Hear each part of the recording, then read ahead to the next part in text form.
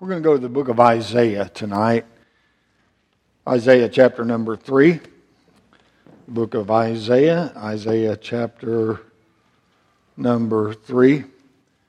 We've actually ordered some of those books. The Bible Makes Us Baptist. They should be in the next several days. I would encourage you to read the book. I would encourage you.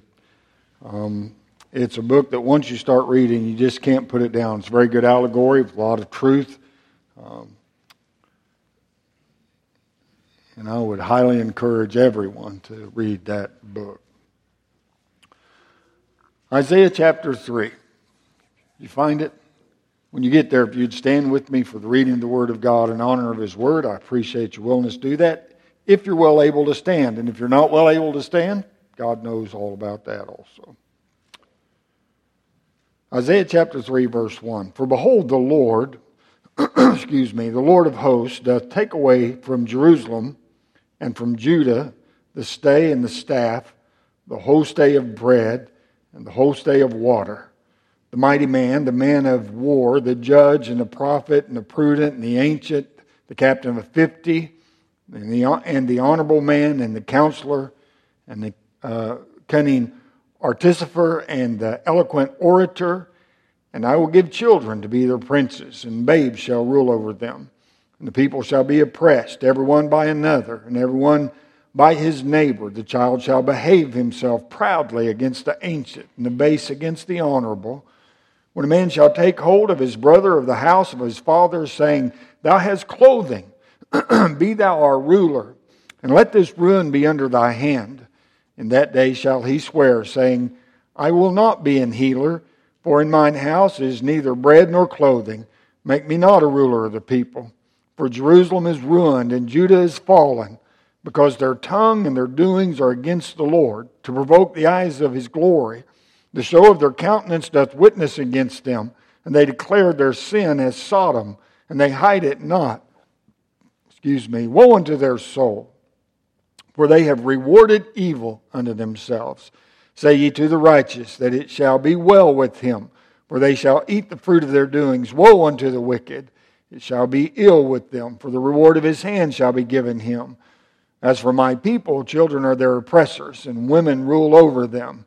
O my people, they which lead thee, cause thee to err, and destroy the way of thy paths. The Lord standeth up to plead, and standeth to judge the people. The Lord will enter into judgment with the ancients of His people, the princes thereof, and ye have eaten up the vineyard. The spoil of the poor is in your houses. What mean ye that ye beat my people to pieces, and grind the faces of the poor, saith the Lord God of hosts. Moreover, the Lord saith, because the daughters of Zion are haughty, and walk with stretched forth necks and wanton eyes, walking and mincing as they go, and making tinkling with their feet. Therefore, the Lord will smite with a scab the crown of the head of the daughters of Zion, and the Lord will discover their secret parts. In that day, the Lord will take away the bravery of their tinkling ornaments about their feet, and their cauls, and their round tires like the moon, the chains, and the bracelets, and the mufflers, the bonnets, and the ornaments of the legs, and the headbands, and the tablets, and the earrings, the rings, and the nose jewels, the changeable suits of apparel, and the mantles, and the wimples, and the crisping pins, the glasses, and the fine linen, and the hoods, and the veils. And it shall come to pass that instead of sweet smell there shall be stink, and instead of a girdle, a rent, and instead of a well-set hair, baldness, and instead of a stomacher, a girding of sackcloth, and a burning instead of beauty. Thy men shall fall by the sword, and thy mighty in war, and her gates shall lament and mourn, and she being desolate shall sit upon the ground. The title of the message tonight, are we on the brink of losing God's blessing? Let's pray. We'll get started. Father, we ask now that you bless the message and the preaching as only you can, and we trust you for these things and ask it all in Jesus Christ's name. Amen and amen. Thank you so much for standing, and please do be seated.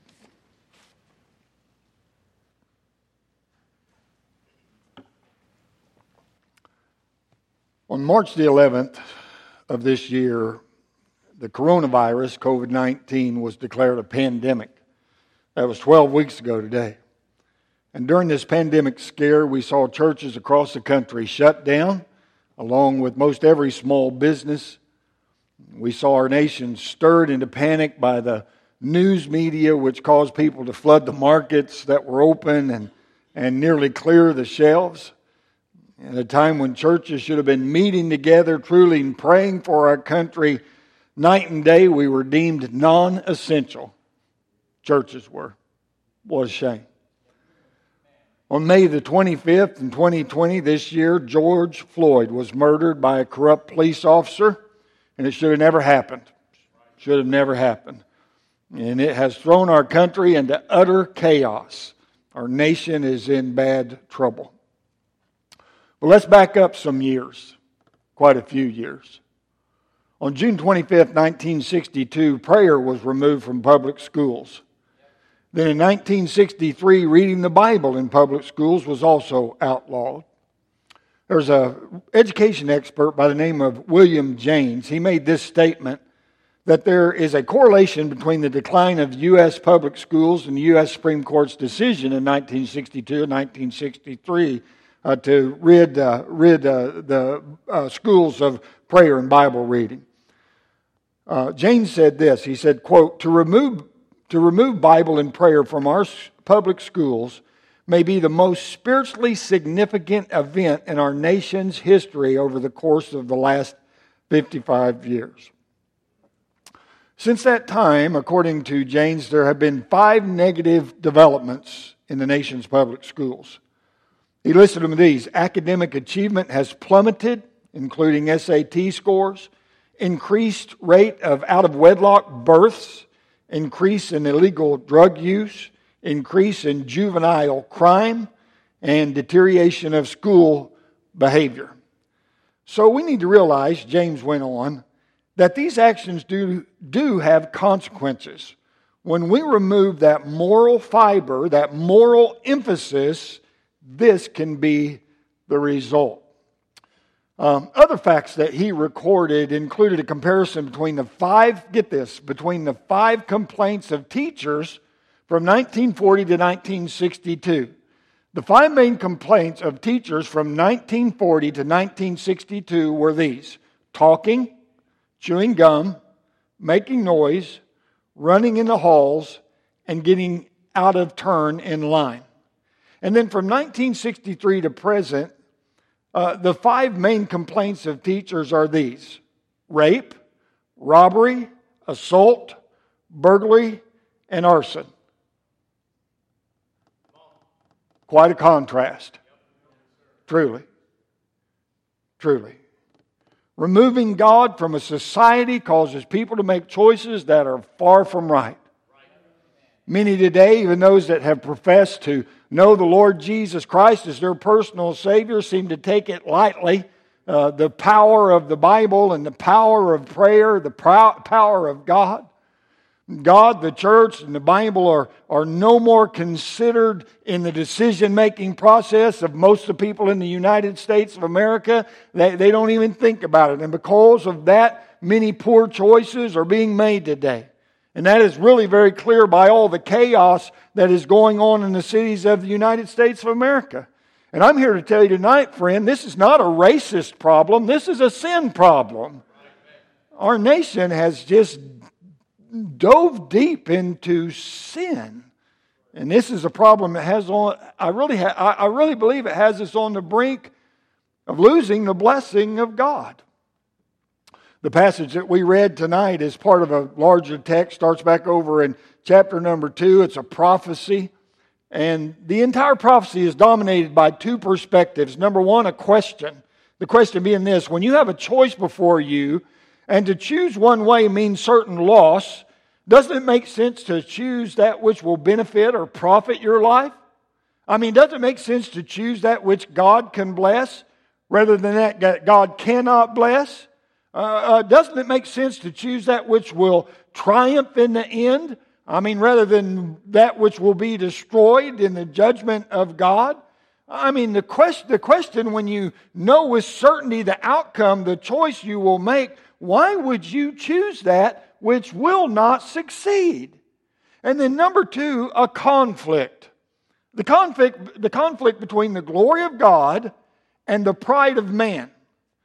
When people have little or no regard for God, when they forget who God is and how much He contributes to their lives, they get inflated. They get a very inflated opinion of themselves. They think they can do it on their own. They think they can make their own way. And that's where we are in the United States of America today. We forget that our nation owes her greatness above all else to the blessings of God. When we consider the mess that our nation is in, we don't see it really as a result of turning from God and rejecting His law. And as we search for a way out of these troubles, we're not encouraged to repent of our sins and to return to God. We put all of our confidence in men. Men who can tell us how to fix the economy and how to restore our preeminence as a superpower in this world and how to make families strong again. We rely on our own wisdom, on our own strength, on our own abilities. As more and more we act as if we have no need of God and His blessing upon our nation. We are convinced that given enough time or enough money or enough opportunities that we can solve all of our problems, meet all of our needs, and prosper our lives without God. That's where we're at in the United States of America. You cannot watch what has gone on in the past several days and tell me any different whatsoever. Now, I realize that the whole country is not bad people. But if you've seen the mass crowds out there, we have to say that the bulk of the people don't care anything about doing right. And when left to themselves and when left without the direction that God will give us, they will make bad choices. Bad choices. When people believe like that and live like that, when they have little or no regard for God, when they glory in themselves instead of God, they're doomed to fall. It's not going to turn into anything good. And that's where the previous chapter, chapter number 2, ended with Isaiah prophesying of the triumph of God's glory over proud and haughty men. In Isaiah 2 verse 11, the Bible says, "The lofty looks of man shall be humbled, and the haughtiness of men shall be bowed down, and the Lord alone shall be exalted in that day." Because all that men trust and apart from God is doomed to be destroyed in the last day, Isaiah began to plead with the people. And in verse number 22 of chapter 2, he said this, "Cease ye from man, whose breath is in his nostrils, for wherein is he to be accounted of?" Here's the truth of the matter. Man is mortal. Man is mortal. His breath is in his nostrils. So when compared to God, truly, man is nothing. And the Bible encourages us, stop putting your trust in men and return to God. Don't wait for God to humble you. Humble yourselves before God, and He will bless you once again. I'm telling you, we've got to be very, very careful, because the devil has done his work very well, and we have all of this outside influence coming into the church, even by these quote-unquote Christian writers and these different things that people are reading, and it's intertwined and it's intermingled with things of the world. And I'm telling you, this was never meant to be intermingled with the things of the world. There is a God, and He is all-powerful. There is power in prayer. There is power in living a life according to what God would say. There's more power in it than we realize, friend. No doubt about it. God wants us to humble ourselves. And that's where our chapter picked up tonight. Here are people that had lost sight of God's glory, and they were blinded by their own pride. They had little or no regard whatsoever for the things of God, and it already had cost them dearly. They had lost a lot already, and they stood to lose a whole lot more if they did not turn back to God. And the first loss that Isaiah dealt with in the passage we read tonight is the loss of godly leadership, a principle of judgment. God reminds them of who He is. He is Lord. He is the sovereign one. He is the one who reigns. And it says there in the passage, those first 4 verses, talks about the Lord of hosts, the supreme being, the one that not only reigns over Israel, but reigns over everything. There's no limit to God's sovereignty. He holds no borders. He is sovereign over the whole world. At issue is the fact that Israel was not regarding God as their supreme being. They weren't looking at Him like that. They were treating Him like something lesser. They were treating Him as if there were more important things in their lives than God. I hope you got that statement. They were treating God like there were more important things in their life than God. I am telling you, friend, if that's where you're at in your life, you're in a bad spot. There's nothing more important in your life than the God that gave you breath and keeps your heart beating and allows you to walk and talk every day. There's nothing more important than Him. And I'm telling you, we're so surrounded by so many things today. And if we're not careful, we really do lose sight of who God is and what He's trying to do and what He wants to do and what He has done in the United States of America and what He has done in our own life if we're saved by the grace of God. Our sin has been forgiven. We have a home reserved in heaven. And then we get this lesser view of God. And so God begins to remind them of some things, some lesser things upon which they had come to depend for their security and for their prosperity of their nation. He talks about the stay and the staff. And when he talked about the stay there in the first 4 verses, the stay is something which is propping up, which is holding the nation up. It's a support. A stay of bread, a time of plenty, when families of Israel did not have to worry about how to put food on the table. It was coming to them. God was blessing them. And it talks about a stay of water, a time of divine blessing when the rains fell, when the crops prospered, when things were going okay. And these blessings of God were stays. They were circumstances that were supporting the nation economically, for which they gave God no credit. They gave God no glory at all. And God was reminding them that as the Lord of hosts, He controls the weather, and He could send a famine or a drought or an earthquake or a hurricane or a tsunami, whatever He wants to do. And these stays, these supports would be removed at that time. He talks about the staff and that upon which we lean, things we have come to depend upon. Listen to me, things we have come to depend upon in place of God to enable us to stand.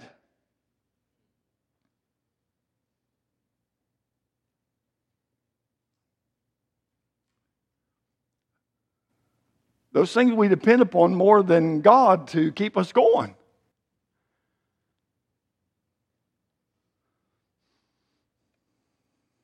And here in the United States of America, we could bring up our military might. He did.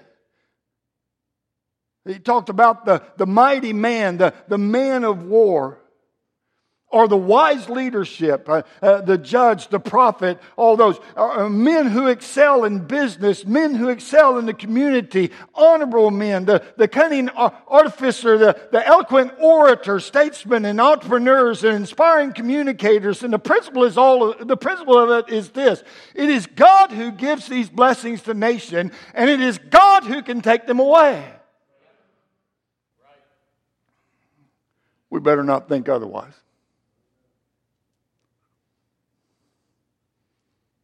And he talks about the progress of the judgment. Actions to warn us, famines, droughts. Actions to weaken us when God stops giving a nation the kind of men that can lead them to greatness. I mean, where would America be today if it were not for great men that God has raised up at different times in our nation's histories, leaders like Washington and Jefferson and Lincoln, and businessmen like the Rockefeller, like the Rockefellers and Henry Ford and Edison and military leaders. I mean, how might have World War II turned out without the men like Eisenhower and MacArthur and Nimitz and Patton? I mean, when such men are absent, a nation is led by children. Men who rule childlessly. That's what it talks about in verse number 4. Men who rule childishly.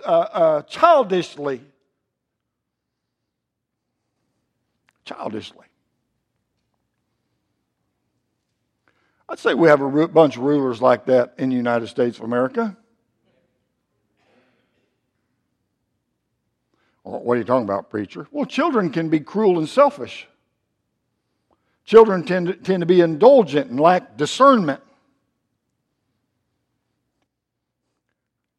If you've been keeping up with the news at all for these past 3 years since we have had our president, you realize that there are a bunch of them setting up in seats there in Washington, D.C. And they don't care about what's going on in our country. All they care about is padding their pockets. They don't care about what God wants whatsoever. Mercy sakes alive. They're willing to pass laws. They're willing to pass laws that no Christian should be able to look at it and go, well, I'm going to vote for them.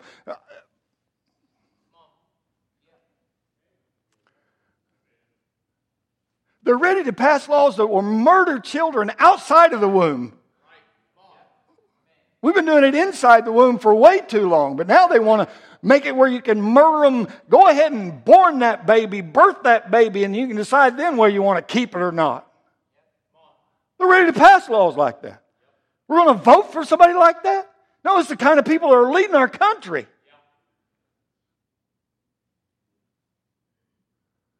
Come on, we left God a long time ago in the United States of America. And it's led us to where we are right now. Our problem is a sin problem. And the only answer for this is God. It's turning back to God, doing what God would have us to do. When the right leadership is missing, people become very oppressive. Verse number 5, O house of Jacob, come ye and let us walk in the light of the... Verse number 5. And the people shall be oppressed, everyone by another, and everyone by his neighbor. The child shall behave himself proudly against the ancient, and the base against the honorable. Our society is dominated by violence and abuse and theft. And it talks about how children lose respect for authority. It's an amazing thing, absolutely amazing thing how parents no longer teach their children to respect those in authority. Come on, I could go a long way with that, but I'll just speak for the public school teachers very briefly. I mean, the children in school, they can't even tell, the teachers can't even tell them to do their work anymore.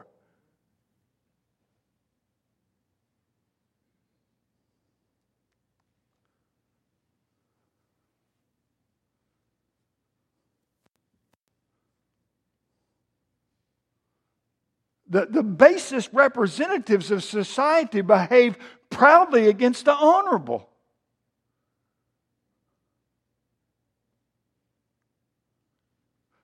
There's people out there on the streets of the United States of America right now that care nothing about the lives of our police officers. They care nothing about the lives of the soldiers that are out there trying to protect the goods of other people. They care nothing about that. People are dying out there because of a lack of respect of authority. I'll do what I want to do, when I want to, and how I want to. Nobody's going to tell me any different.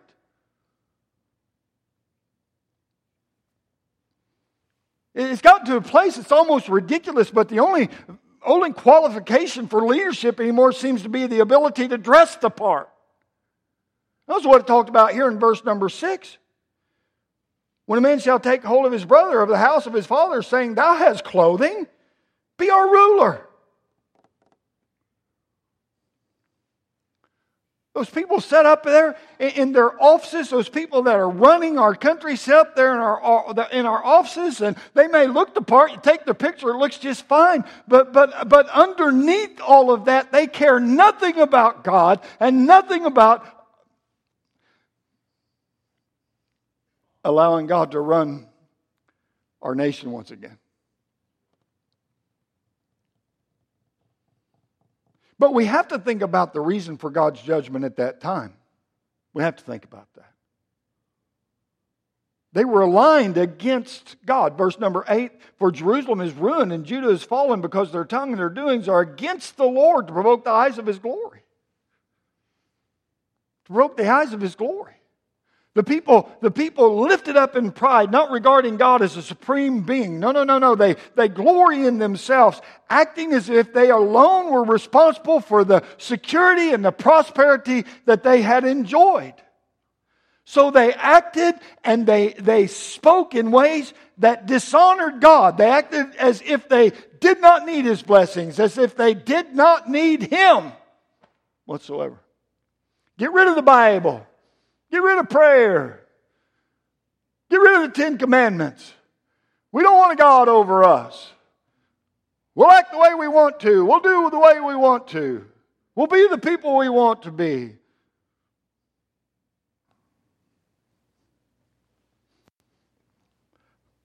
I'm telling you, folks. No, look up here, please. I'm telling you, this has crept into Christianity. No, it's crept into Christianity.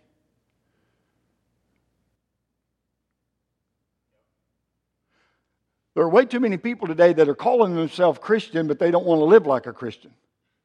There are way too many people today, they want to say that they know Jesus, but they don't want to follow Jesus.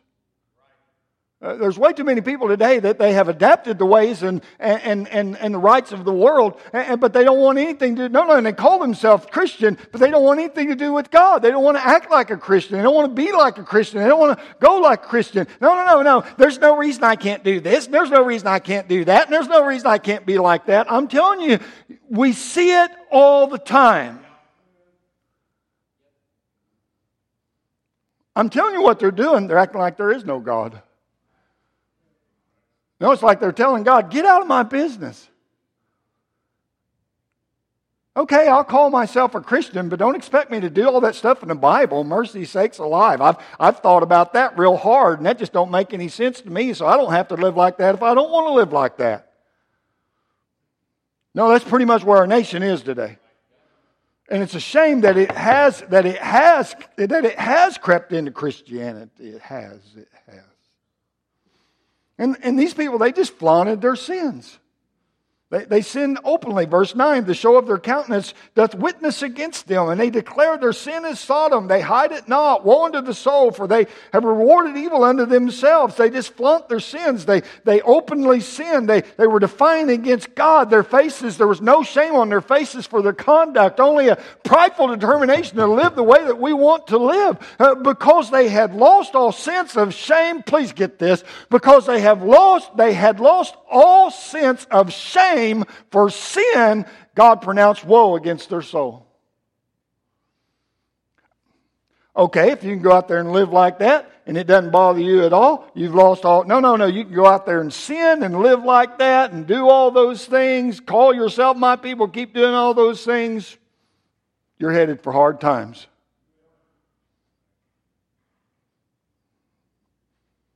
A reward for the evil they had done. Where do you get that? Verse number 11, woe unto the wicked.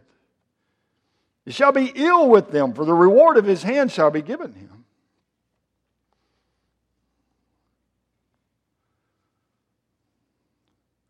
You know what's sad? It's sad that sin often inflicts its own punishment, its own judgment, its own consequences.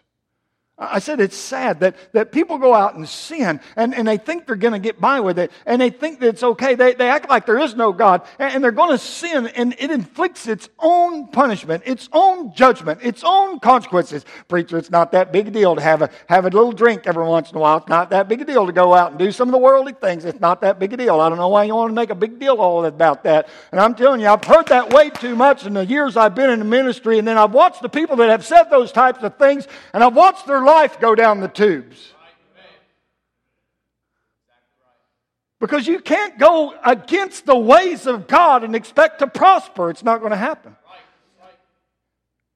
It may be okay for a time.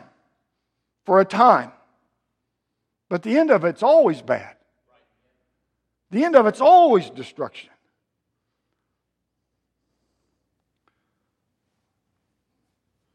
And so there was a price paid by their nation.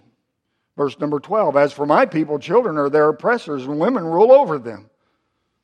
O my people, they which lead thee, cause thee to err, and destroy the way of thy paths. Rebellious children, their oppressors. Untrained in godly character, they became defiant, they became destructive. We've raised up a generation that does not know God, and they are now our leaders. And more of them are getting voted into office, if you haven't taken notice.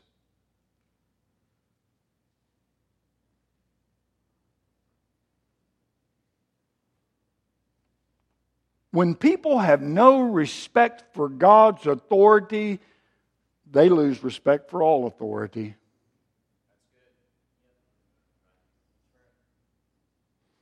And now we've got reverse leadership roles. It's talking about their women ruling. Don't shut me off.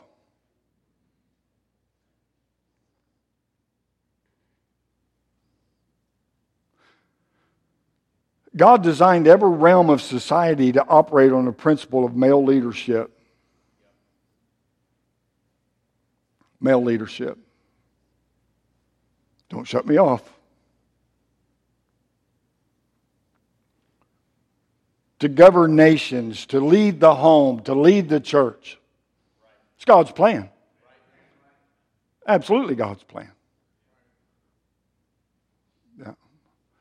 Well, preacher, what if men don't step up? Well, that's been that way for a long, long time. And when they don't, God has used women along the way. And so I'm not just putting down women. Please don't even think like that. But God's plan is for men to be in leadership.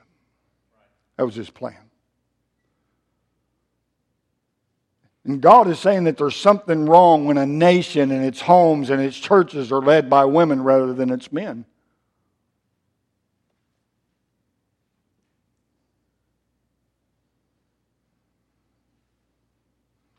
But it's happening, isn't it?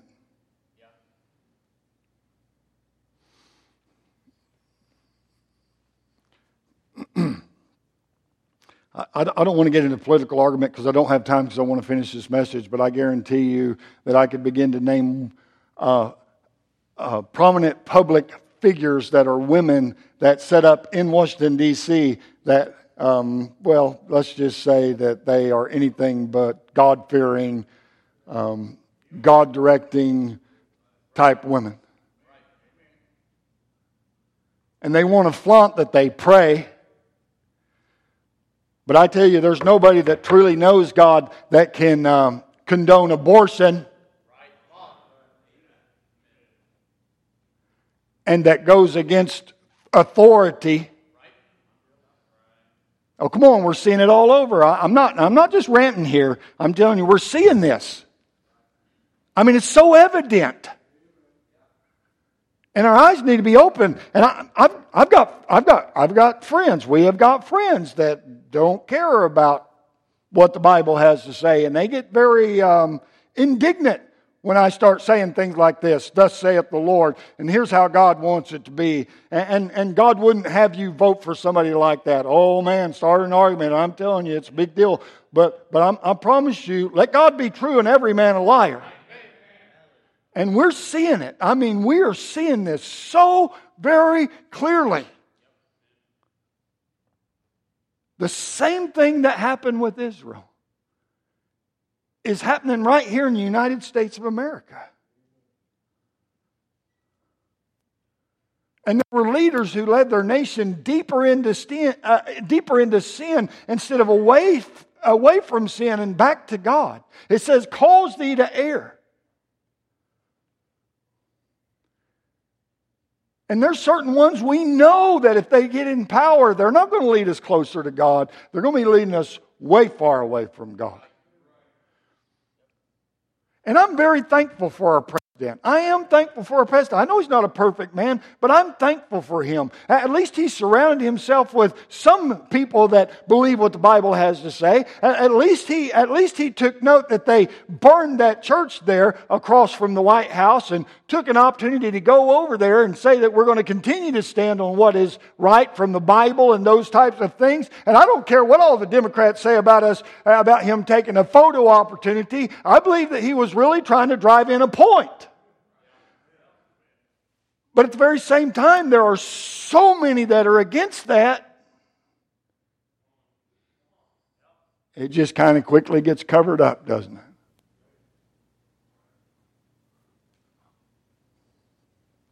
Our country's in bad shape. And back during this time, the leaders, they used their office to exploit the people that they led, especially the poor. Instead of using their office to protect and to help them. If we're not seeing that today in the United States of America, I'll eat my socks.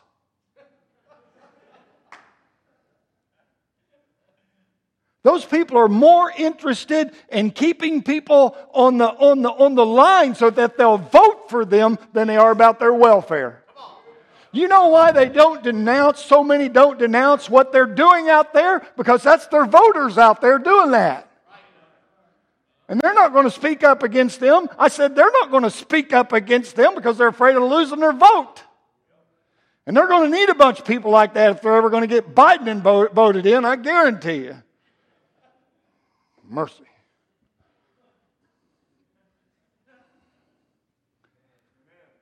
We're in a mess, and we're in a mess because we have walked away from God. That's why we're in a mess. You can't tell me that if we'd have stayed close to God and stayed close to this book, that our country would be in the shape it's in. There's no way. There's no way. Well, preacher, we're all just a bunch of sinners. Well, I know that real well. I have to look at one every morning in the mirror and shave him. I understand that. But I guarantee you, when we understand who God is and who His precious only begotten Son is, and when we know Christ is our Savior, and we take this as our final authority, it will keep us from making bad choices, won't it?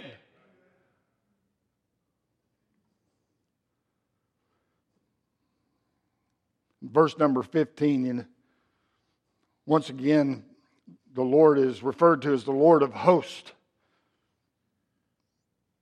The solution for these things that were happening was their recognition of God and their giving to God His rightful place over their nation. They were suffering the things they were suffering because they gave little regard to God. They gloried only in themselves. Just a mess.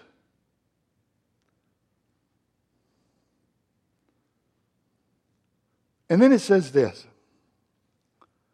Verse 16, moreover the Lord saith, because the daughters of Zion are haughty, and walk with stretched forth necks and wanton eyes, walking and mincing as they go, and making a tinkling with their feet.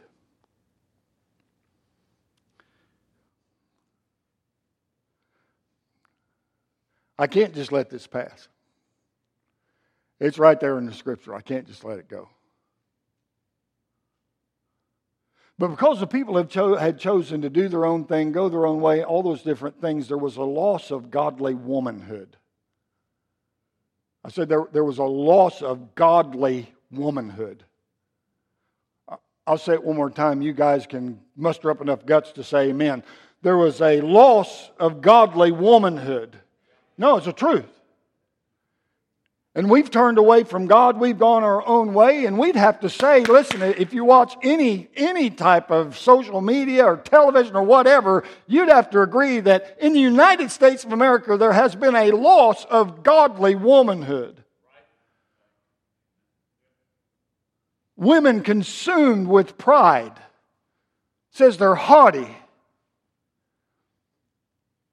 And pride is always directed towards God. And it's talking here about women who had rejected God's design of womanhood, who flaunted their sexuality, who refused to bow their necks, who refused to submit themselves to God and to His plan for their lives. And here was their attitude: this is the way it's going to be, and I dare you to try to change it.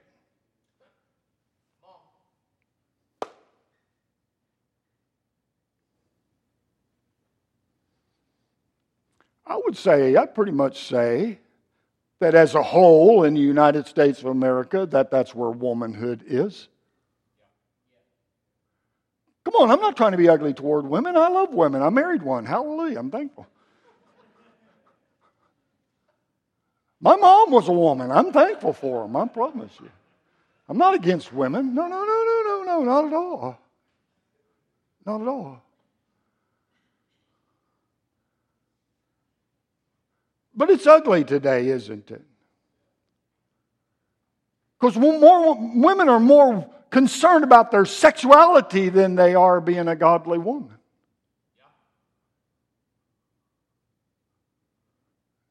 If you're ever on Facebook, you see it.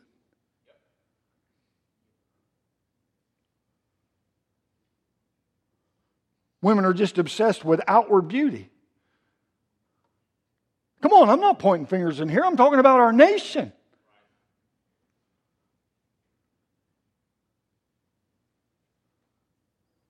The exploitation of sexuality, it talks about wanton eyes. When it's talking about wanton eyes, it's speaking of alluring and flirtatious, and it talks about mincing, and that's talking about how they walked in a manner that's to attract attention to themselves.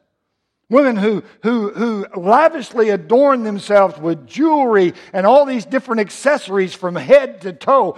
We won't go about reading all this. Accessories to go in their hair and adorn their head. All kinds of jewelry. I mean, lavishness and luxurious, and rings and chains and earrings and jewels and veils and scarves and wraps. All these things.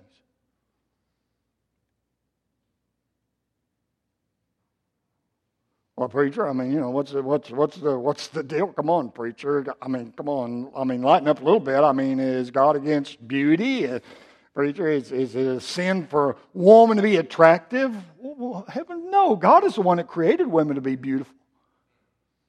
He created them that way. No. Women are not to be put down. Women are to be lifted up. Godly women are to be lifted up. I've always believed that way.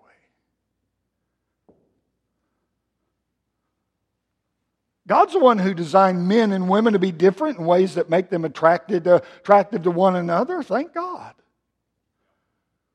The problem is not with the beauty at all, or the jewelry, or the accessories, really. The problem was a culture in which women were obsessed with being beauty queens and fashion queens and sexy and alluring. The problem is women who forget that they were created in the image of God and that the outward adorning of the body is meant to reflect His holiness.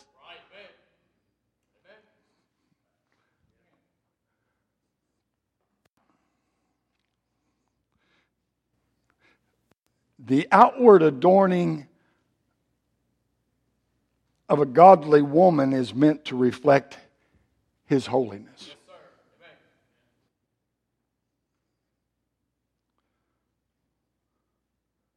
The problem was that the women of Israel placed great emphasis on pleasing themselves and pleasing men with that outward adorning, and no emphasis on pleasing God, beginning with what God saw in their hearts, of course. A woman that just dresses to attract attention to herself does that because she has a heart problem. It starts in here.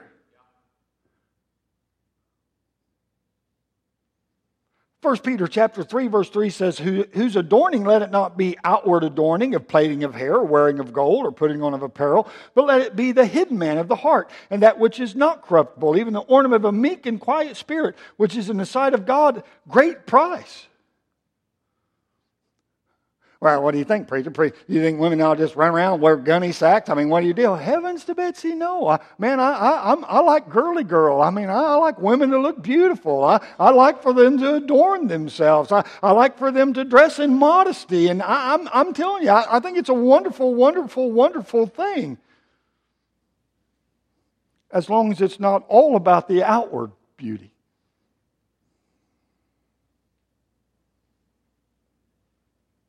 It has to start here. With a want and willingness to please God. And I know. The world doesn't value that kind of beauty, but God does. God values that.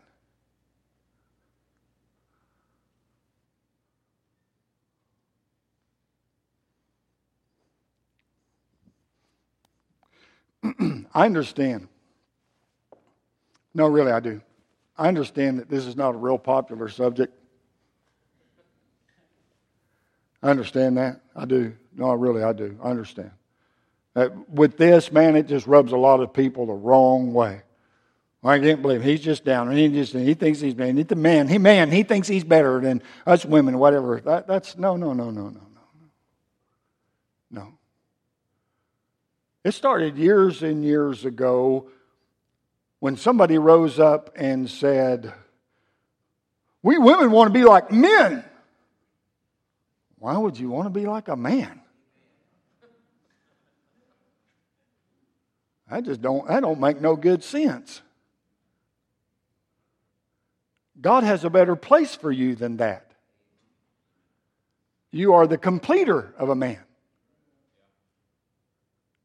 You're to be different than men. And God has a plan for that.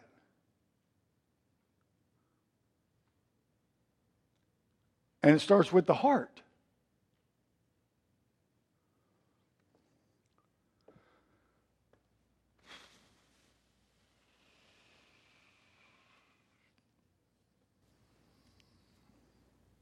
A godly woman, please stay with me.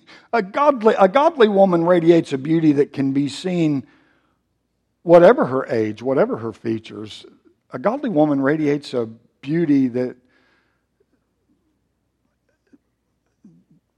it does not have to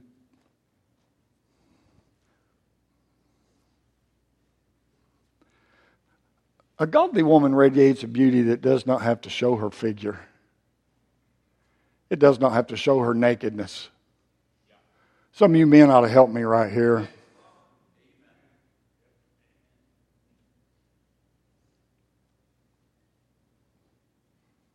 Her dress, her speech, her manner all say, my life is about exalting God and bringing glory to God.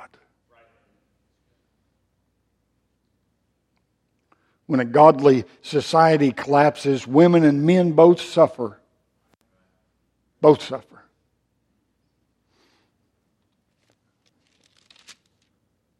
Verse number 24, and it shall come to pass that instead of a sweet smell there shall be stink, instead of a girdle or rent, instead of well-set hair baldness, instead of a stomach or a girding of sackcloth, and burning instead of beauty. The key word there is instead.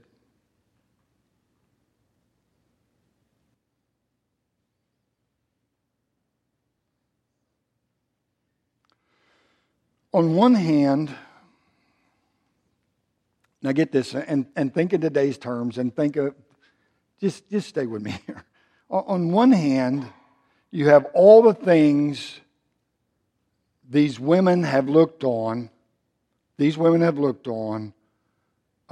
as their glory. Perfume, their figure, their hair, their beauty, the men they attract. That's what it's talking about here. Come on, I'm back to the Bible now, okay? Some of you stopped back there somewhere. Don't stop. Just keep following me, okay?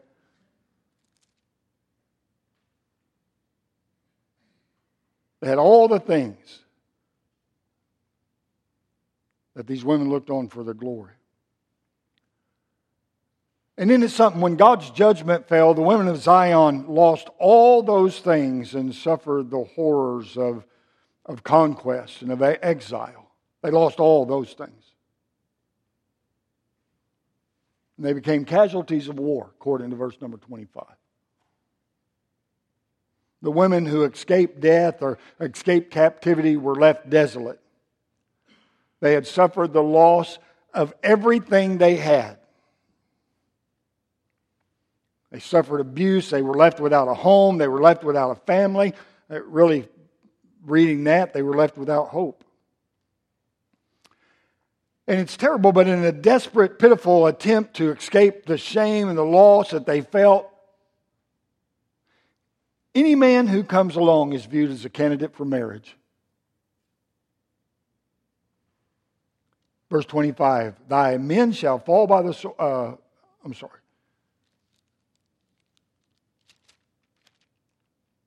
on.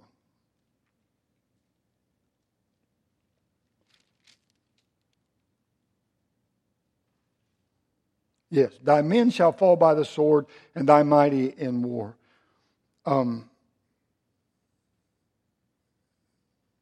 They had lost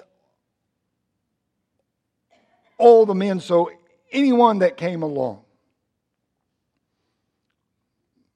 they were willing to give everything and ask nothing in return. They'd lost it all. And make no mistake, that's where America is headed. The total disintegration of the home and the family, the total loss of real joy or satisfaction. And I am thankful for our president for the stands that he has taken, but to say that our nation is ran by great leaders, all people of integrity and honor, would be ludicrous. It's not the case. There is an alarming lack of godly men and godly women in our nation, even among those who call themselves Christian. And I don't think we realize how close we may be to losing that which we hold dear, how quickly that God can take it all away.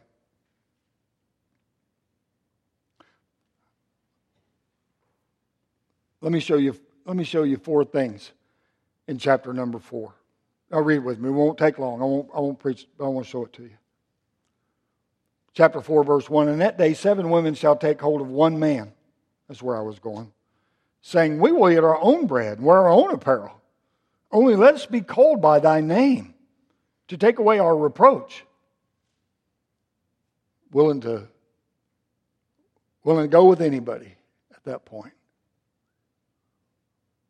Nothing to beautify them. Nothing to doll them up.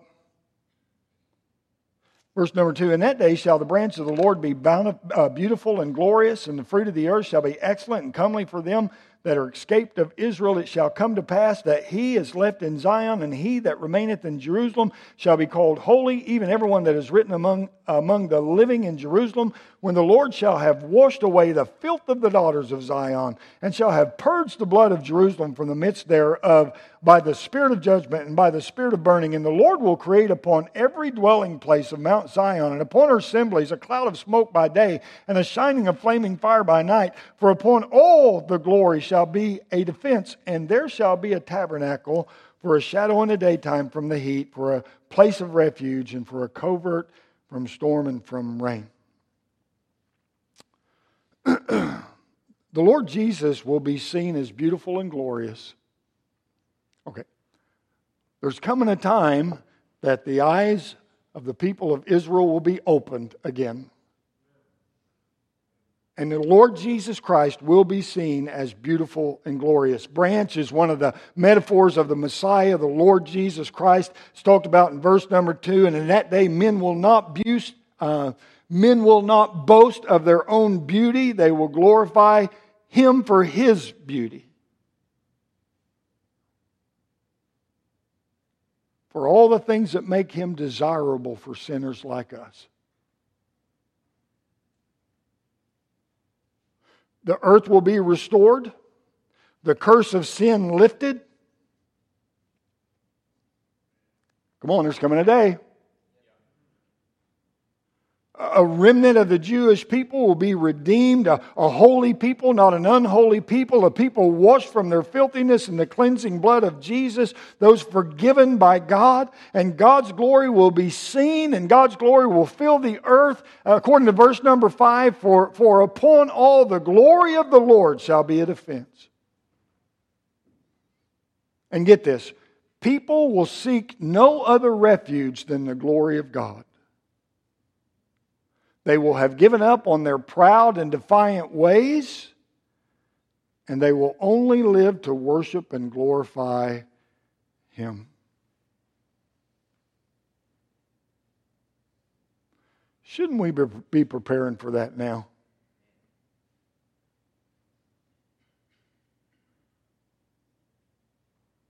I mean, shouldn't we live like that now?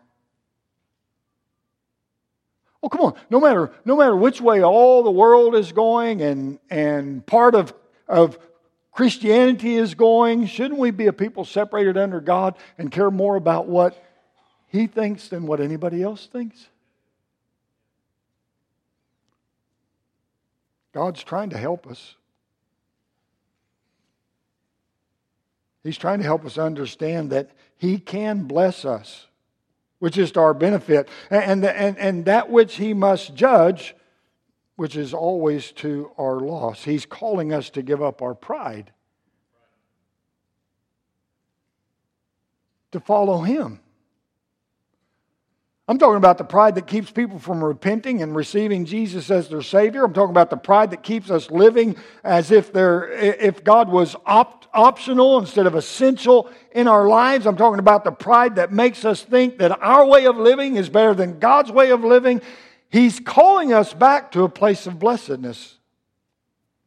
For men to take their place as godly leaders, to be men of godly character, to be men who will lead their home and lead the church and lead society in the ways of God, and for women to reject the obsession of this world for a kind of beauty and sexuality that's destroying so many lives, and to embrace God's design for womanhood, authentic femininity, modesty, holiness of life. That's God's way. It's God's way.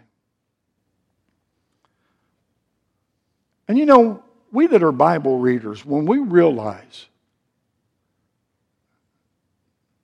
know that our way cannot succeed, why would we choose to continue in that way?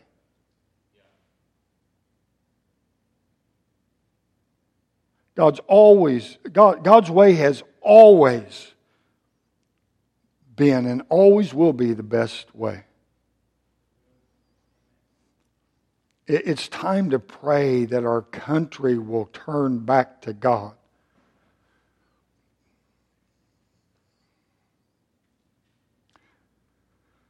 But that needs to start with you and me.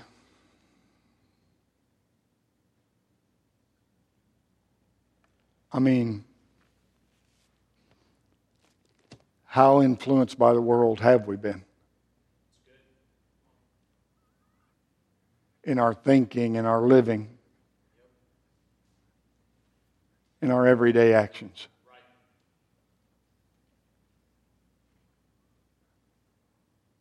How far have we gotten off track?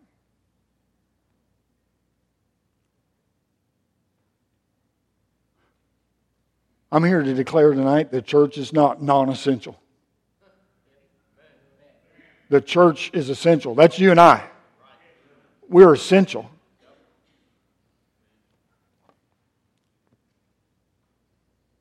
But until we're doing things God's way, we're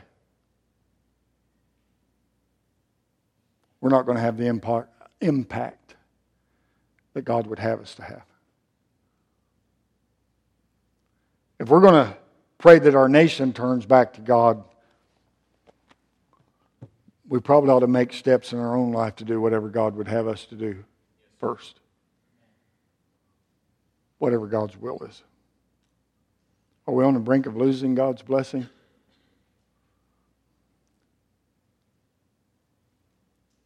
Well, preacher, Jesus is coming back. We're going to be raptured out of here anytime. I believe that. I believe in the imminent return of the Lord Jesus Christ. I believe that. I believe that. I believe that. I believe that. But it may not be for another 50 years. I mean, things may get worse and worse and worse and worse and worse before we get out of here.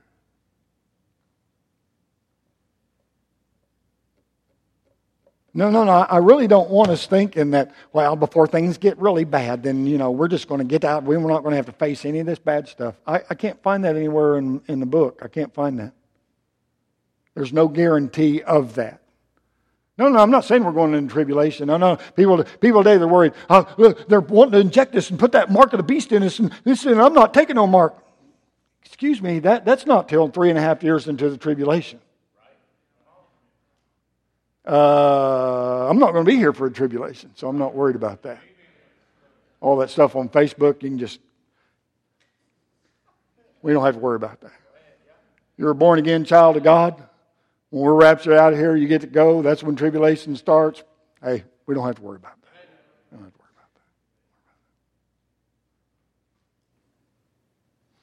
But if it comes to a time in our nation that we don't have all the luxuries that we have now,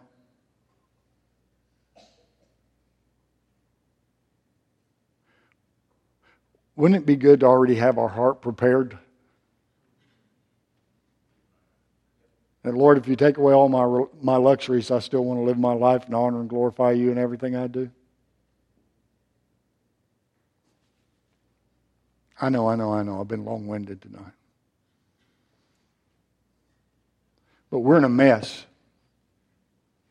Boy, preacher, I'm telling you, we're in a mess. You don't have to tell me.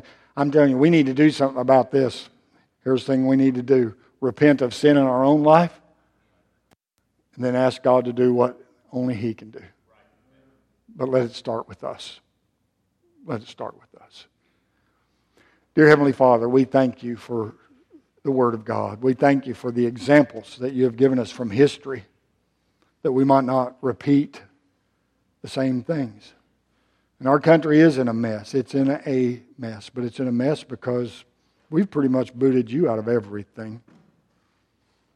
There's groups of people that would rather never even hear about you again. There's more and more people turning to atheism. There's more and more people turning to the horoscopes and witchcraft and Satanism and just pagan.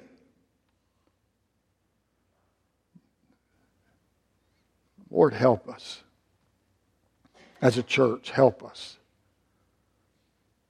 Convince us, convict us where we are wrong, where we're not trusting you wholly, where we're not living the way that you would have us to live. Convince us and convict us of that and help us, Lord, to get our own heart right. And then to pray and pray and pray. Lord, for you to do what only you can do. We need revival. Let it start with us as individuals, please. Bless this time of invitation. Work as only you can, we pray. And thank you for your goodness in Jesus' name. Let's stand to our feet. Some have already come to the altar.